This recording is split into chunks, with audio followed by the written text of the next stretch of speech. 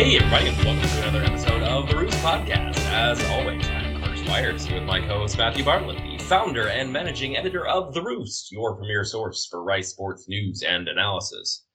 All right, well, we are back. We have a few notes to run through, and then we are going to bring on one of our favorite Rice players of the last few years, Naeem Smith, who's going to talk to us about his career at Rice, including the transition from JUCO to South Maine, which is not one that a lot of people have made, and even less at the time he did it. So it'll be fun to talk to him about that, and then kind of run through his time at Rice and the draft prep and pro day prep process that he's been in lately. So we'll be looking forward to that. But obviously, as always, rate, review, and subscribe to the show. Share it with a friend if you know someone who cares about Rice sports and likes podcasts where the hosts sometimes just talk too long, which is all podcasts, right? So just someone who likes podcasts.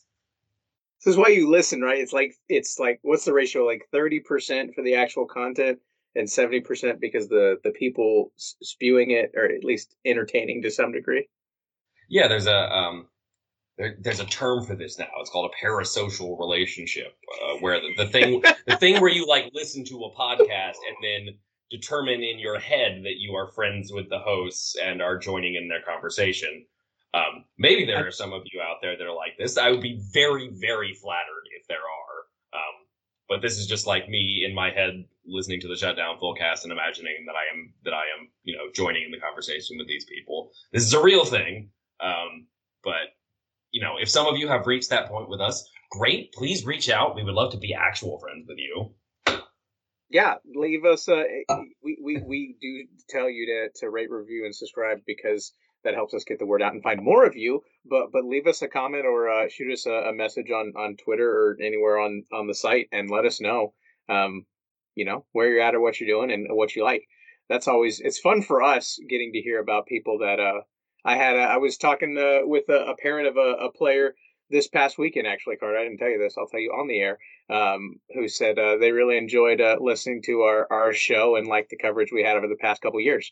There we go. That's fun always. I mean, I guess somebody has to listen, but the parents of the players get to do that. That was really cool. So thank you. I won't drop any names, but I did appreciate that. And that's always fun. It's nice to hear that the parents of the players like us. Like that's a bar I feel like we should clear.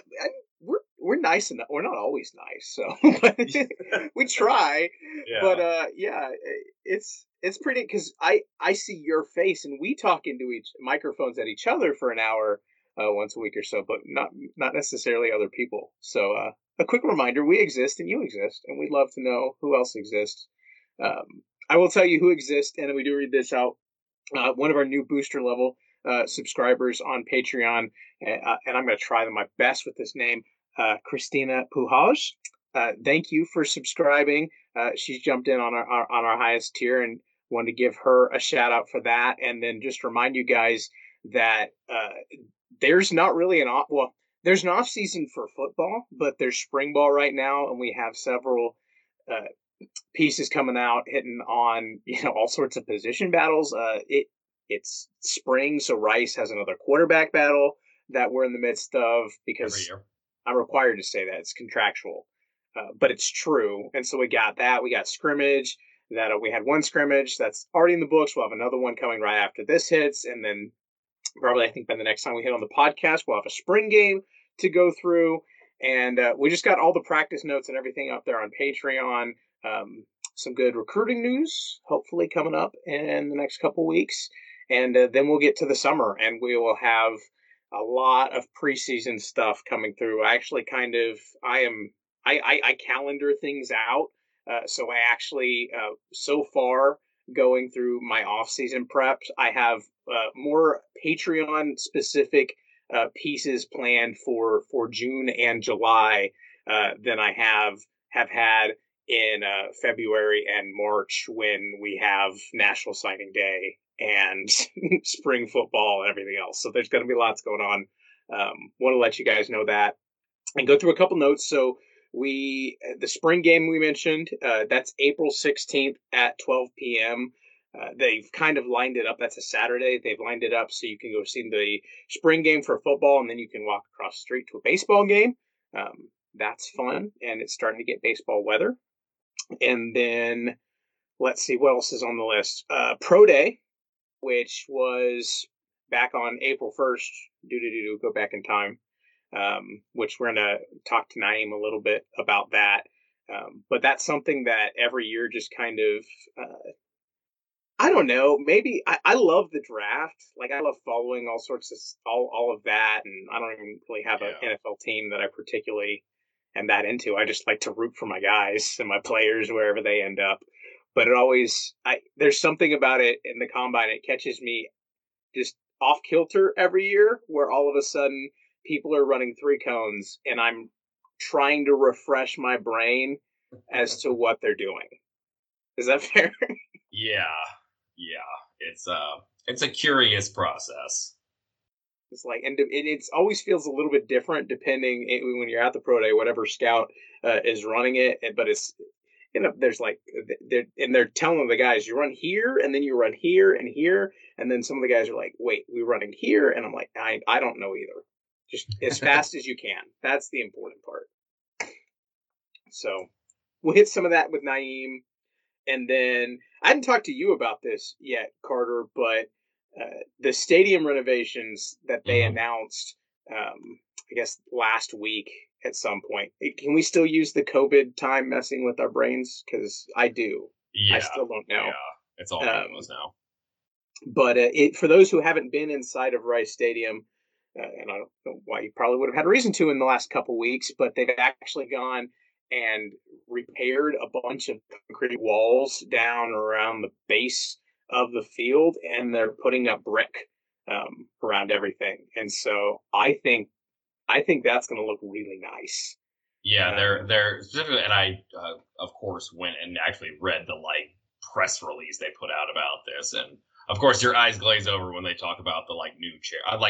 If you are a season ticket holder, and probably several of the people listening to this podcast are, I'm sure it will be much more pleasant for you to have fancier, more comfortable seats to sit in. So that's great. One of those things that is probably not exciting generally from a fan perspective, but if you're actually there, it does improve the fan experience, which is important, especially considering how little incentive in some ways there is to actually go to college football games these days. But I did love, they made a whole point of with the brick on the walls around the actual field, that it's sort of the brick is there to kind of match the aesthetic to the rest of Rice, which obviously has this, kind of distinctive architecture to it. So I thought that was kind of a neat touch. As someone who is nice. Yeah. As someone who is at the very particular alignment of people who care about Rice athletics and are also very into Rice campus and culture, which is not as big of an intersection as it seems like it might be, even among Rice fans sometimes. I thought that was a really cool touch. I love anywhere where you can leverage or even just highlight the ways in which Rice is unique or even weird as an institution and bring that in as part of something for athletics. So that's a really nice touch, I think. Yeah, and I'm just a fan of not being a big concrete behemoth. Yes. Which was built a long time ago. Which it was, but anytime you can splice it up, that's good. And revamping the restrooms, which that's going to be a shout. And then I know they're doing putting it. They call them flight decks. I think that neat little branding thing. But they're putting all those big nice chairs and tables up at the top, so you can sit in the shade and watch a football game, which I much prefer sitting in the sun and watching a football game. Is often important at Rice games, given where we are. Yeah. So, and I don't think it was an accident. I know it was not an accident last year that Rice didn't have an afternoon kickoff at home through the first half of the season. It was October, and I think they had a 3:30 kick. And I was like, yeah, that's still kind of pushing it because it's 105 degrees right now. Still early. So that's cool. I know there'll be more. I know that this was just kind of the first wave of what they have. This is all going in before the season starts, which I guess is only 4-ish, 5 months away now. 5 months today or something like that. approximately. So they got some work to do, but there'll be more, and that'll be fun once we have this move to the American, and there's a little bit more money, and we can do some more fun stuff. But I think those are the important notes for now. Did I miss anything terribly important? I don't think so. I think that about covers all the news items. So we'll go ahead and bring on Naeem and have a nice little conversation here.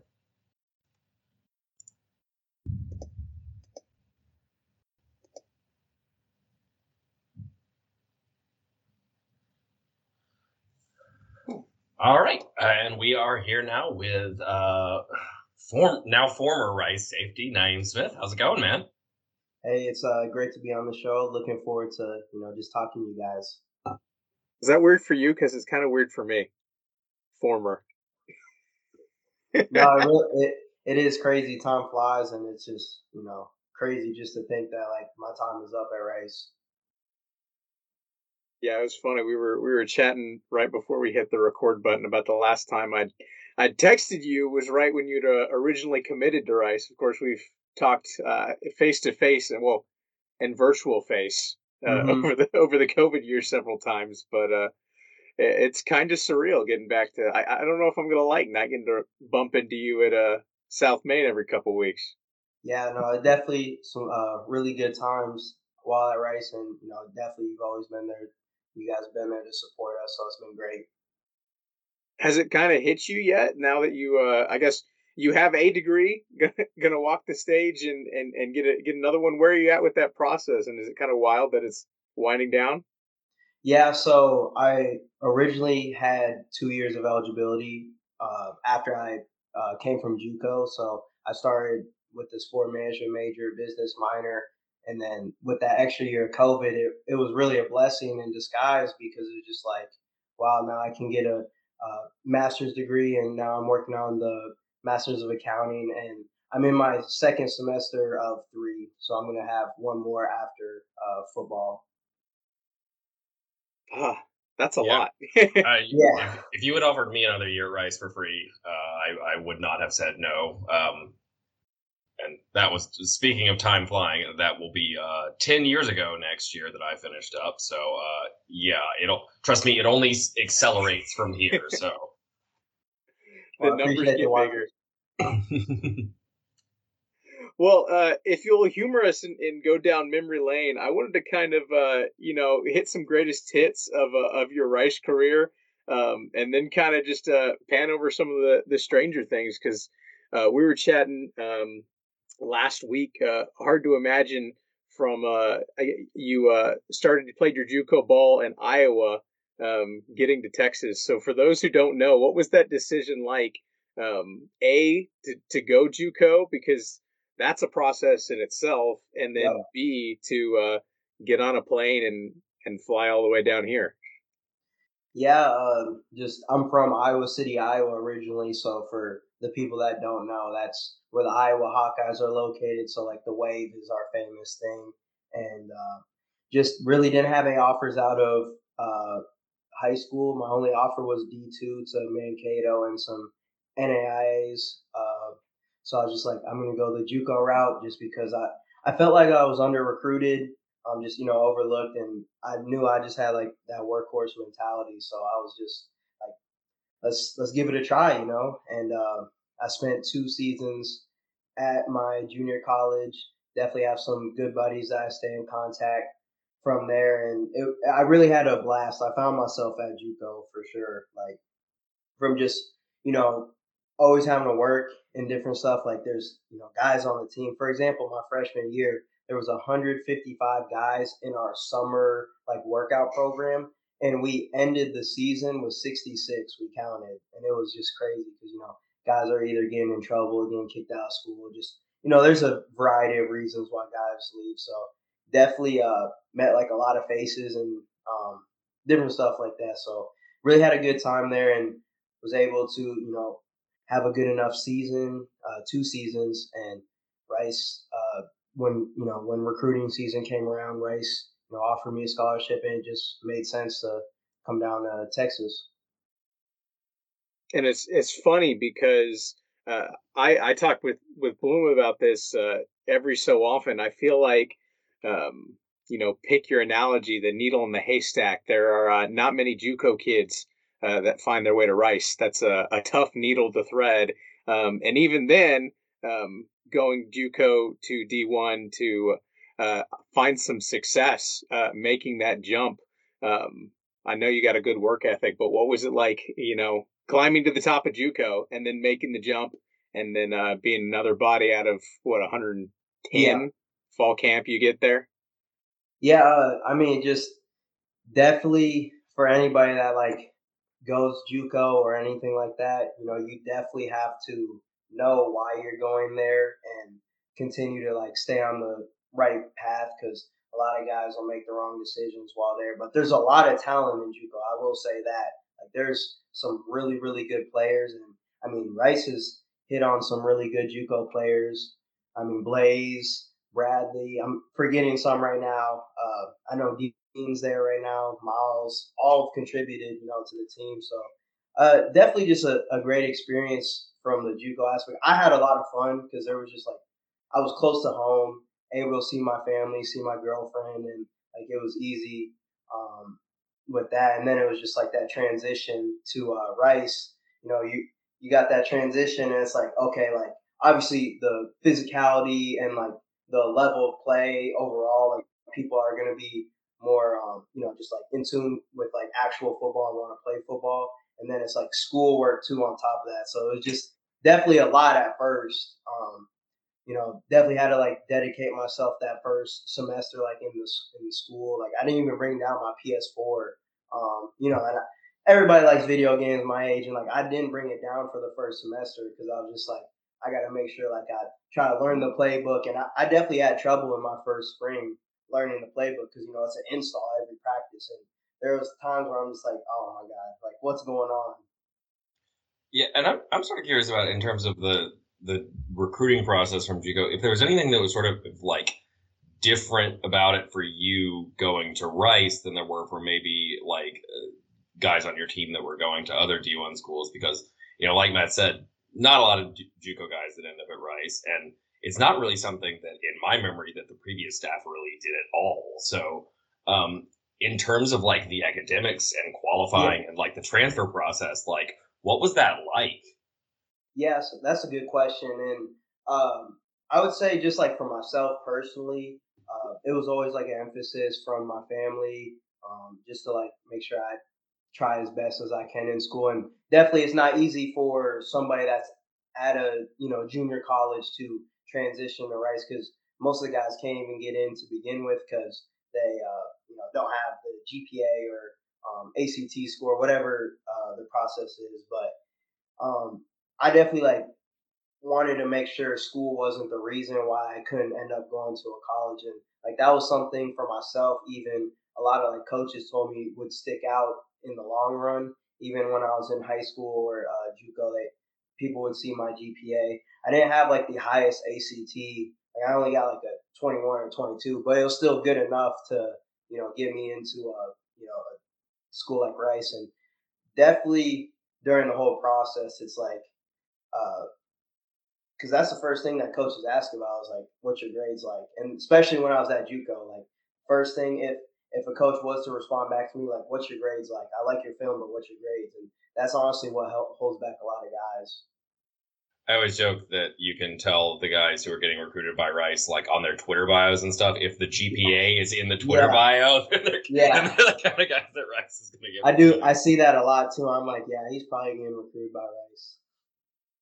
It's not a bad strategy. Yeah, I mean, definitely, it helps you separate yourself. And there's a lot of people that are talented enough to go to Rice, but they can't go to Rice just because of the academic reasons. And I mean, that's something that is special about Rice, though, because your degree means a lot. And I feel like the character on the team, we have a lot of high character guys and guys that are good athletes too. Like they're really smart. Like for example, Trey Schumann is literally one of the smartest people I know, and he's a freak athlete. So And you mentioned the adjustment on the field coming in. Your first year, that was Army and yep. Texas and Baylor. Yep. at Wake Forest to start the season. Yeah. Was that a bit of a wake up call?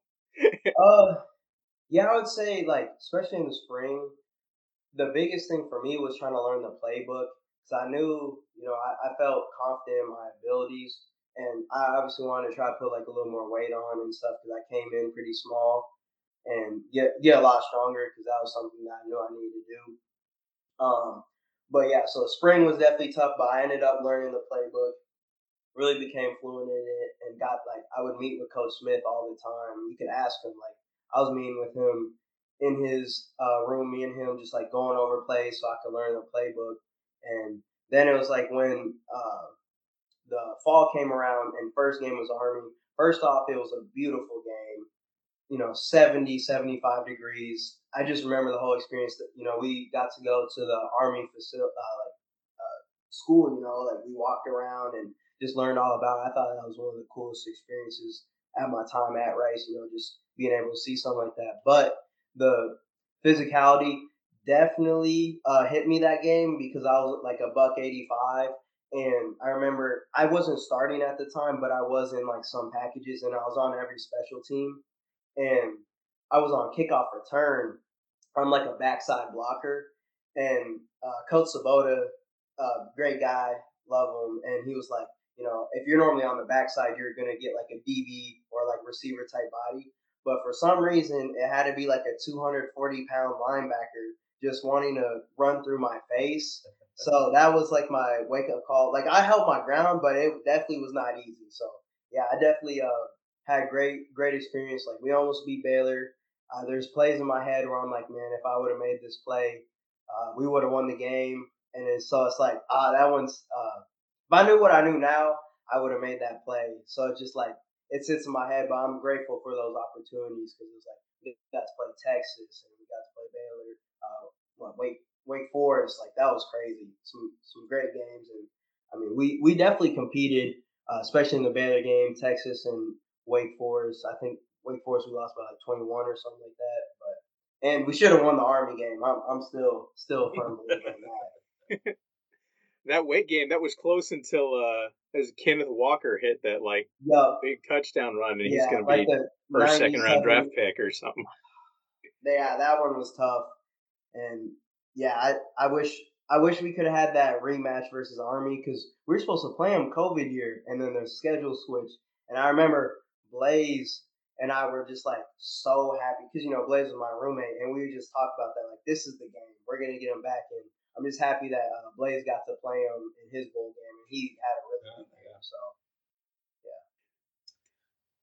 And on that, like following that train, I'm curious from like a preparation perspective. When you go through like a schedule like that where you're playing, a flex bone team, and then what was that Baylor? I guess that was Rule is still there, so they were Yeah. running that kind of scheme, and then you end up with Wake that does all these crazy RPOs, and they do that horrible delayed handoff on the RPO thing that is insane, drives me up the wall.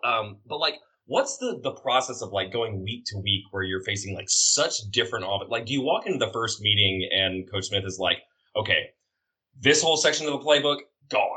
Like we're doing this and this. Like, what's the transition going from such different offenses like that? Yeah. So I think the great thing, first game of the season, you get the most time to prepare. So we were always prepared versus Army, and we spent like a few practices in the spring preparing for Army too. So like I felt like we were so prepared for Army, but it's definitely different because you're like, I mean, they're pretty much running every play besides like 10 plays, maybe the whole game. They're gonna, 7 to 10 plays are maybe passing the game, and then it's just it's just adjusting. It's part of the game because every week to week, obviously, people run different stuff, and you just gotta adjust to it. And definitely, like playing Wake Forest, and I remember there was one play where we're in like cover two, and I'm like the deep half, and they're doing the delayed RPO, and my guy, the number two, runs like a just like a bender, like a it's kind of seam, just like up the hash, but I can't really take it. But he's wide open and just catches like a 30-yard pass because our like curl window player obviously is going to come up for like run support a little, to show. So it's like they definitely had a crazy scheme where I was just like, I was so flustered that game, like, what is going on? But you definitely just have to adjust, have fun, and at the end of the day, you just play ball. Like you just play the call. And Coach Smith, I will say, always got us prepared for games.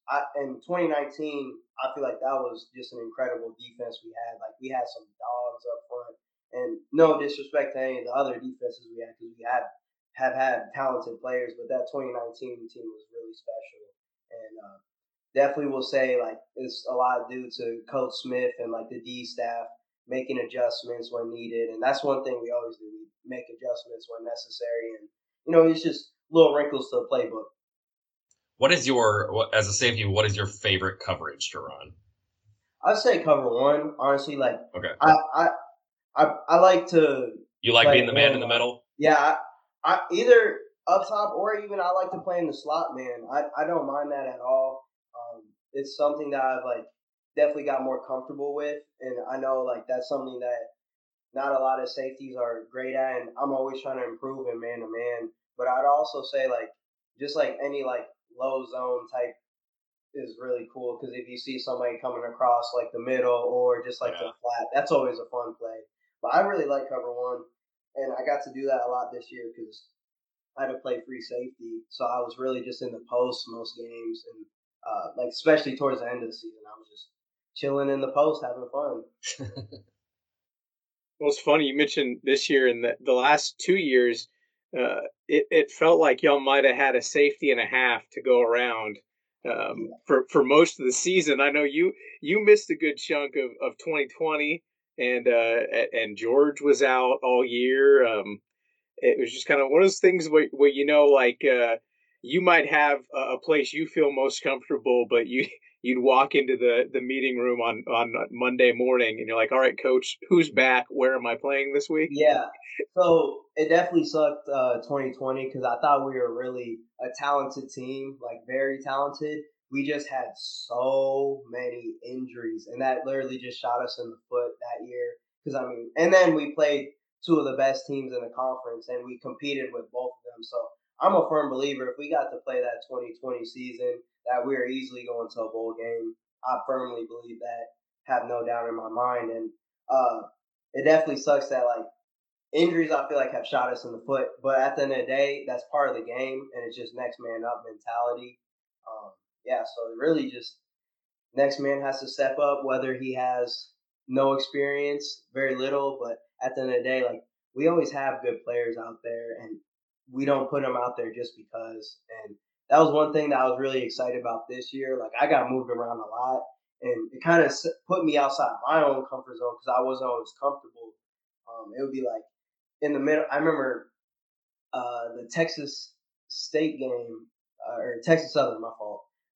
I'm playing strong like the whole game, and then I didn't practice at all for Viper.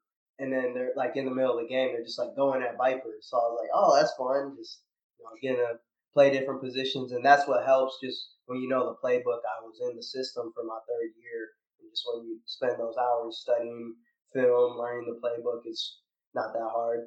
Or you just might ask a guy, what do I have on this play? If like your mind blanks. And you mentioned the Marshall game. Uh, I have no idea how many football games you've played now at this point. Probably a good amount. Where's that game and that pick six gonna go down in your football memories? Yeah. I mean, first off, it was 2020 for me was just like a. It was really hard year because I thought that was going to be like my really big breakout year for myself personally and as a team. And so it was just like when I had that hamstring injury, it just was tough because it's like I have to watch. Obviously I'm supporting my guys, but it's just tough because I'm like I want to be out there and play. So really, it was just like I don't know, like my like frustration and stuff. It was really just a blessing that happened because it was like I was so, just like man, I wish I was out there with the guys playing. But then it was like that play happened, and obviously like scoring a touchdown is really cool, fun, and like I wish to have that experience more in my life. So it just definitely one of my top plays ever. I just wish we got the UAB win though the next week. That was something that like we got really high after the Marshall game, which was great because we were 2-2. should have a lot of confidence. I wish we just got that UAB win because then nobody in conference could have been like, oh, Rice sucks. Like we would have actually been like the premier team in my eyes because it was like we beat the two top teams in the conference. Yeah, what's that like for you? Because I know we chatted and you were obviously disappointed you didn't get to the bowl game when you were here. But like you mentioned, you had the win over Marshall in 2020 and knocked off UAB this past season, and have had some big games in there. And you've beaten, just about the who's of the better teams in this conference.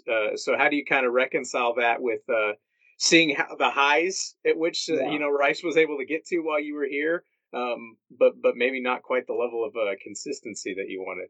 Yeah, definitely. I mean, it's great when you win, like that's for sure, because you put in so many hours for 12 opportunities or however many games. I think it's 12 games, but it's just like you put in so much time. There's no guarantee, and like when you get a win versus Marshall, where you shut them out, and you get a win versus UAB this year, when they're one of the most physical teams in conference easily. Like they love to impose their will, and I always look forward to that game because it's going to be a dogfight. But it's just really, it's really cool when like those wins happen because like all that work you did put in was worth it. But then it's like when we're 0-9 2019 and you're just not seeing things to like come to fruition. It's just like, man, like it's a depressing time, to be honest. Like it's not easy, and everybody's to blame at the end of the day. It's not just like one person that got us. It's a chain of events that have led us, and it's just like because everybody wants to win. Nobody just wants to openly lose. I've never seen anybody be like, okay, I'm okay with losing. So it's just definitely tough when things don't go your way. But at the end of the day, like there's so many lessons that I've learned from just like brotherhood, accountability, everything like that. Like there's so much stuff that guys, even outside of like just football per se, are going to be able to take with them for the rest of their life. And we build a brotherhood. Like any guy on the team can hit me up at any time if they need anything. Honestly, like it's just so obviously when you go 4-8 or 3-9, it's just obviously you don't love that, but at the end of the day, like that's what it is, and you put in a ton of work to get to that point, even though it just didn't come out on the right side. You mentioned the lessons and the guys that you did it with. I'm curious. I have my vantage point, but I don't sit in the meeting rooms and I don't see the guys you see. Who are a couple guys that maybe Rice fans might not have seen on Saturdays or know their names yet, but you've gotten to know and you're like, this guy, watch out for this guy. He's going to be good. Yeah, there's definitely a few. I haven't been to many Rice practices this year, just because I was obviously training and stuff for the pro day and stuff like that. But this is somebody that has been here a long time. Just he's been on the short end of the stick with injuries, and it's George easily. I heard George has been going crazy in spring ball already, and I know he was gonna have a standout season. It just like he obviously didn't get a lot of time to play, because he was hurt 2020, and then it was like he basically missed like 2 years, and so that was his first game like this last year, and he was finally getting comfortable. I could tell it, and I was like, he's going to have a really good rest of the season. I could tell it. So I think all the secondary, I love my guys, of course, and I'm obviously going to shout out Bradley just because he's my roommate and he's missed a lot of time. But I'm telling you, he's going to be the top receiver in this conference. If he can stay healthy, he'll be the top receiver in the conference. He'll get a shot at the league. There's no doubt in my mind. I've seen him. Like he's special. You can't teach 6'4", 6'5" with ball skills like that. I mean, there's a bunch of guys I can shout out. I mean, I Trey love that Schumann. you threw out the under the radar guys, the Yeah, all conference dudes. I'm not good at shouting out guys like that. I it put just you on the spot. yeah. I mean, they're just my guys, and like Trey Schumann. I think if he stays healthy, there's so many guys like Josh Piercy. I think is gonna have a standout year. Like you can name almost anybody. I'm like, wow, they're a good football player, and they are going to contribute to this team. So they still got some dudes on defense. They're gonna be all right without you. Oh yeah, I mean Gabe's stepping up. I have complete confidence in him. He was he's been groomed for this, and he's ready to go. And like honestly, I think the safety group's going to be really talented. Trayshawn's obviously back. That's another piece that we missed. Like you can name so many guys that have been hurt in the last 2 years, and you're like, yeah, he's a player. So I just hope we build a little more depth in the front seven or front six or whatever whatever we want to call our scheme. Not safeties. Yeah. Just build a little more depth there, and there's some good experience definitely, like especially in the front four. But just getting more guys, like if we can get 8 deep, a consistent 6 to 8 deep, where guys can stay more fresh. And it didn't help that DB was hurt. That's another name. Obviously, that not like a what do you call it, under the radar guy. Everybody knows him too. You gotta have an all injured team at this point. That's what it felt like just watching it and trying to sit up and get my binoculars and look for the numbers on the field and having to look at the depth chart because I'm like I know you and I know George and I'm like we're getting further down here. It's not how it's supposed to work. Yeah, we've learned, especially for what you mentioned, Brad, but like we've learned, especially for wide receivers, not to talk about like, oh, they've got so many guys, like it's going to be a great room, and then we look up and it's October and it's like everyone's hurt.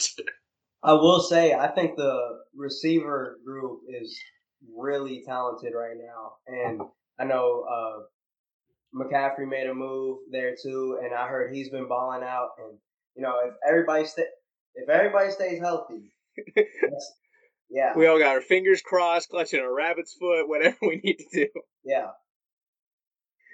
Well, and you mentioned I did want to ask you about this because you mentioned prep for training and for pro day. I feel like on and off I've heard that I'm focusing on prepping for the draft. It's just something that's what people say, and then they go off and they disappear for 3 months, and then they come back and they run in circles and they jump. But what is that when you say you were off preparing for the draft? Like, kind of give it an insight. What does that actually look like in practice? What do you do? Yeah, so really, first and foremost, I have to shout out who I trained with. So Coach Hans, the right strength coach, did a phenomenal job with us. So that's the first person I trained with. I'll kind of talk about the schedule too, what it looked like. And then I trained with Swanson Ironworks, which is in the Woodlands area. And so Elijah, Jordan Myers, and I were going up there basically to work on like speed and explosion, 40, like different stuff like that. That's what we kind of trained with them. So like Monday, Wednesday, Friday was always or like Monday, Thursday, my fault, was like a lift day with Coach Hans. So it'd either be like, a quick like explosive bench or quick explosive squat. And then like Tuesday, Thursdays was or Tuesdays, Fridays were our run days. So we were working on, like top end speed, starts, and we're working on like the drills, 3-cone, stuff like that. And then Monday, Wednesday, Friday, Saturday, I would go up to Swanson Ironworks in the Woodlands, and we're working speed, explosion. And so I also had classes too. So one would be in the morning, take classes, go to Woodlands, go work out in the afternoon. And so it was really cool. I also had Coach Coleman. I know he's not a part of the Rice football staff anymore, but he was my DB coach. So when you have somebody that played in the league for 7 years be your DB coach, he was training me about 3 times a week, depending on what his schedule was. I mean, he did a fantastic job getting me ready. He worked on my hips. I also do have to shout out my girl. She is a athletic trainer, so I was doing treatment here, in my apartment. Comes in handy. She has a whole bunch of stuff that I had, like boots, I had cups, I had just almost like a Theragun, anything I really needed. So it was really easy just to do treatment here while at Rice too, while I was up there during the day. So I do have to shout out the Rice training staff too. So I mean, I was focused. It was literally school or football, football workouts, and it was a great time. I had a blast when we call it the Fab Five. So it was Jake Constantine, me, EG, Elijah, or Jordan, Elijah, and Jovan. So we had a great time. Like I had a blast, honestly, training. I don't know. I'm speechless. Then you had to actually go out and do it. Yeah, definitely. It was like nerve wracking at first. Like the 3 days before pro day, I couldn't sleep for like the day leading up, and like I just couldn't sleep. I was just like had butterflies. Like it was first game butterflies. Like I was so excited, so amped, and I was like, but I'm ready because I literally drilled this stuff 1,000 times. Like you work for this one day and this one opportunity you want to show out, but there's no guarantees after it too. Um, but at the end of the day, like I want to be able to open some eyes with it. So it was great though because we did have the Rice football team in there, and it was really cool, especially with like the bench and vert portion of it because they're obviously like kind of louder in there cheering us on, and then we had a whole bunch of people. I had just people there to support us. It was great. Yeah, when you did your vert, um, I remember you 40 and a half. Is that what Yep. you got? And Yeah. for those that haven't watched anybody do the vert drill that they do for the combine pro day, that they line you up against a big pole with these little slats directly above you, and you just jump up as high as you can, and you swing your arm, and you just send the slats flying and try and touch as many as you can. Um, and it was the coolest thing because seeing everybody go up there, and you mentioned the team with you, they must have had 40 or 50 guys in the corner of the Yep. weight room, right, with this little pole, and you jump up and you send those slats flying, and you landed, and I think Rice posted, the football team Twitter account posted the video of you doing it. Afterwards, you hit the number you wanted, you celebrated. It kind of felt like you had just like made that game changing pick six or something. It was loud in that weight room. Yeah, no, I definitely huge blessing, and I have to shout out Coach Hans and Swanson Ironworks. I mean, I literally was making sure that I was gonna jump a 40, and so what's really cool is Austin Trammell trained with Swanson Ironworks, so he's what put me onto that, and that's kind of like the speed and explosion I was talking about, and like I was pretty confident I was gonna get at least high 30s, so I was like, but Tram got 40, so I wanted to beat Tram. That was the thing. So, but it was really cool. Like I'm grateful that everybody was there to like support us, and it was just really cool because all the guys before me also for Rice guys hit over 30 or above. So I was like, oh, this is a good day. This is a good day. Yeah, I remember Tremel was on the show probably about this time last year. Afterwards, and of course he had to work over across the street at U of H. Didn't have Yep. the whole crowd with him, which was less fun. But came on here, and now he's with the Falcons. So Yeah, and I I can't actually got promise anything, oh, but yeah. No, it was real. Sorry for bugging you, but it was really good. cool because I seen him like 3 weeks ago. He was back here, giving me pointers on like the 10-yard starts and just like just giving me life advice and about football. So he's one of my buddies for life. Love Trammell, and I also do have to mention because this is shouting somebody out. Cam Montgomery, I think that's somebody that's a workhorse. And when he said he saw me jump to 40.5, he was like it was like something in a movie to him.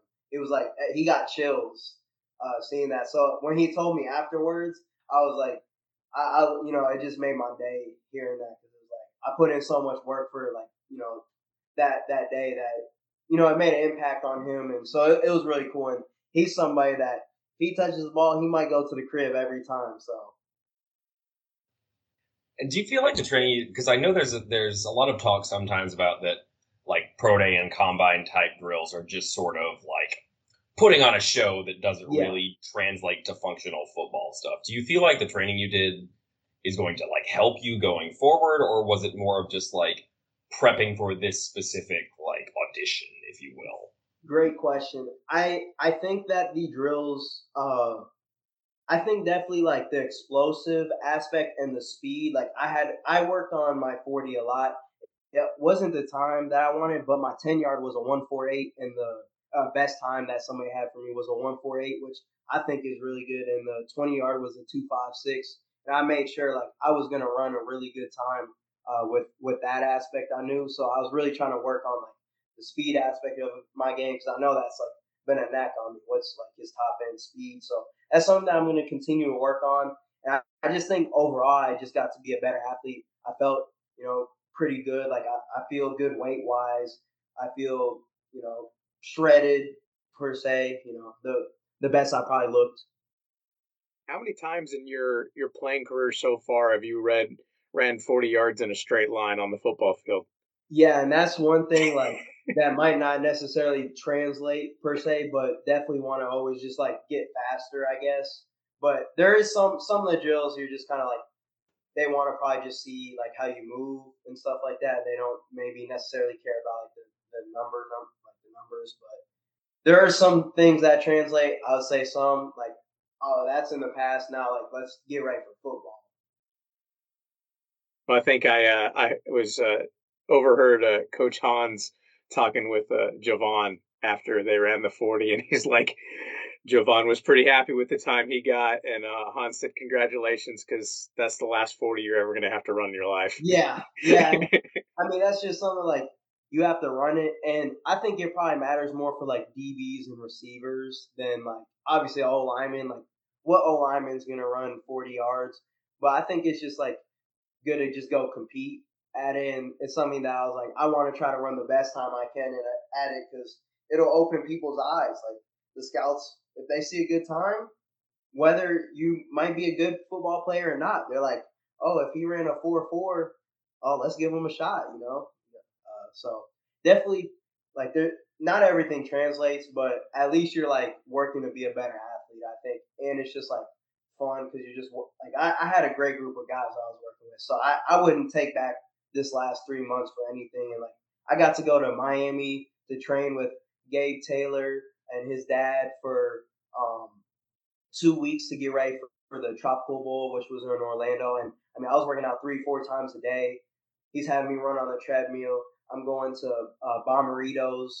Pete Bomarito's to train there too. Like it was crazy experience. So I mean, I just got to do things I never would have done, um, you know, through this. So I just enjoyed every second. I wouldn't trade it for the world. And so, what's next? What is the next kind of steps look like? You anxiously pace back in your living room on draft day. Like, do you have like the movie? You have the cell phone and you're staring at Yeah. it. Like, how does it? What's the next kind of steps? What does it look like? Yeah. So like we kind of said, I prepped for pro day. Now I'm trying to prep for being the best football player I can be. So I'm wanting to meet with Coach Coleman a lot more. Obviously, work on conditioning because I feel like with pro day, you're not really a conditioned football player. Like we're not running sprints 24/7. We're running one sprint. We're waiting 5 minutes till we're rested completely, and then we're running full speed with that rep. So it's not really translating to football, I'd say. But now, getting the absolute best shape of my life, get ready to play football, get ready to go hit somebody and earn a spot. At the end of the day, just gonna stay patient. I feel like we're like if people reach out to you, you just be honest with them with like interviews, questionnaires. Hopefully, they get some invites to work out. We'll see going forward, and really just stay patient. Got a good agent. I believe in him, and I think my resume speaks for itself. So we'll just see what happens. I'm just gonna stay patient, have fun. I'm just gonna keep working out, and when either my name gets called or a team wants to pick me up, I'm happily there. I just want one opportunity just to prove myself, and I'll put my best foot forward, and that's all I can ask for. Yeah, it's been fun watching because Rice had a couple guys get drafted, but it's been a couple years. But there've been some guys like Austin Trammell, Miles Adams, Yeah. Nick Leverett Yep. worked his way up to playing in an NFC Championship game. It's been pretty cool to see. I think there is some truth to saying. I know I've heard the marching orders from Coach Bloomgren. NFL curriculum and Rice athletes are built different, but I think there might be something to it. Being able to get all that brain work and body work all together. Yeah, it's not an easy. It's not easy to go to Rice, and like you don't. I feel like you don't want the easy way with your life. Like you definitely have to earn your stripes here. You have to earn it off the field too. I feel like that's if you start off the field well, you're gonna end up doing well on the field too. And I mean, I hope. I think EG should get drafted. Like out of out of anybody, I hope to God he gets drafted because I seen him work every day, and I'm telling you, like at least like Jordan, EG and I were going outside training. I feel like we were driving 70 miles a day, there in total just to go train with somebody. So I feel like our work ethic and like our drive and I know Jake and Jovan, they're also working too. I'm not trying to not shout them out too, but just speaking specifically with them, like I know how hard we work for that one day, and I know we'll only continue to work hard. And I feel like that's something that we all have ingrained in ourselves, and like that's just because we've been, trying to do as best we can at Rice, and it's just been fun, man. Only can ask for just an opportunity. When you mentioned Elijah, I did know I was chatting with him after he wrapped up his pro day, kind of chatting with all you guys, seeing like, you hit your numbers, what you like. And he's like, yeah. And it was better than most everybody who was at the combine. Yeah. And that was, I was like, that seems pretty good. Yeah, it was. And I mean, I knew he was like, he should be getting drafted right now. There's no doubt about it in my mind. Like, I had a sheet and basically like sent it to him of what like guys got in the draft or at the combine, and so we knew per position like what like benchmark numbers we wanted to try to hit. And I knew just training with him, he's going to perform really well, and I knew all of us were going to do really well. So it was no question in my mind that we were going to at least turn some heads and people were going to give us a look at least.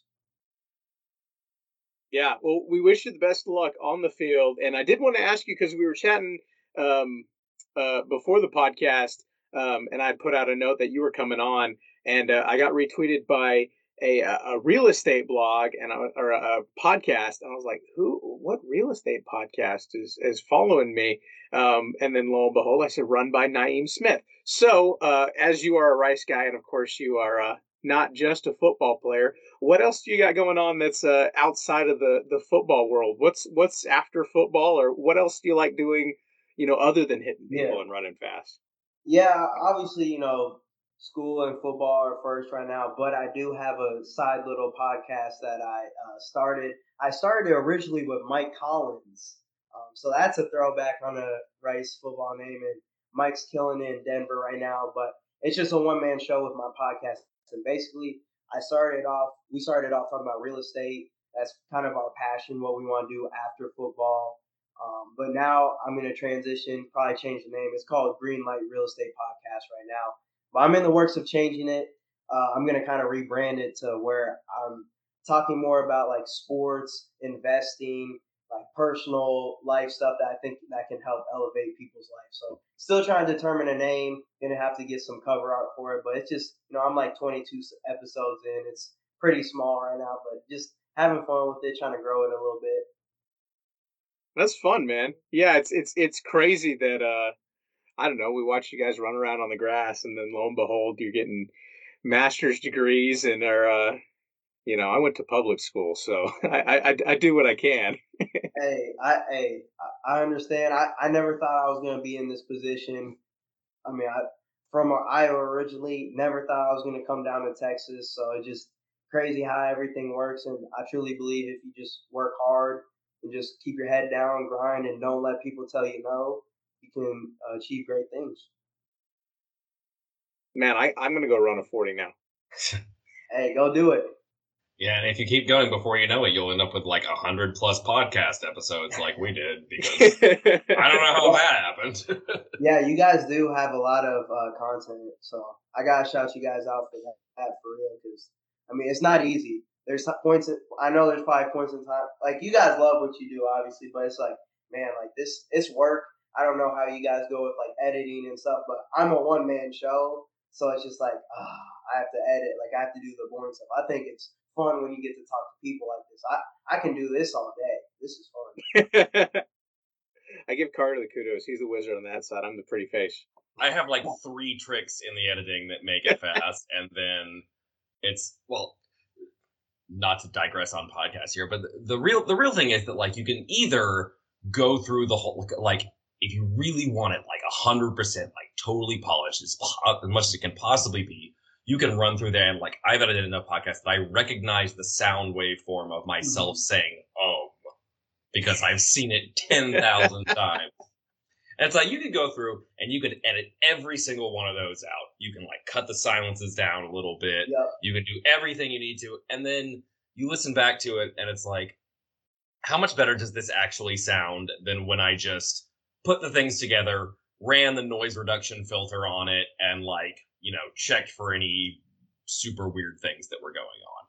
And so it's a lot of like knowing where the diminishing returns are. It's like, I can spend 15 minutes on this, or I can spend an hour and a half on it. And where in there is the actual point where anyone is going to notice the difference in quality? That's a Rice terminology, diminishing returns. PTSD. Yeah, well, you can give someone a Rice degree and kick them off campus, but you can't really take the Rice out, so... Put that one on a bumper sticker.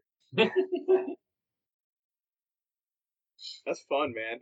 Well, I think that's all we had for you. We'll give you the rest of your night off, and you've already gave out a couple shout outs, but where can we you're on Twitter, Instagram, where do we kind of follow you as your next step of the journey?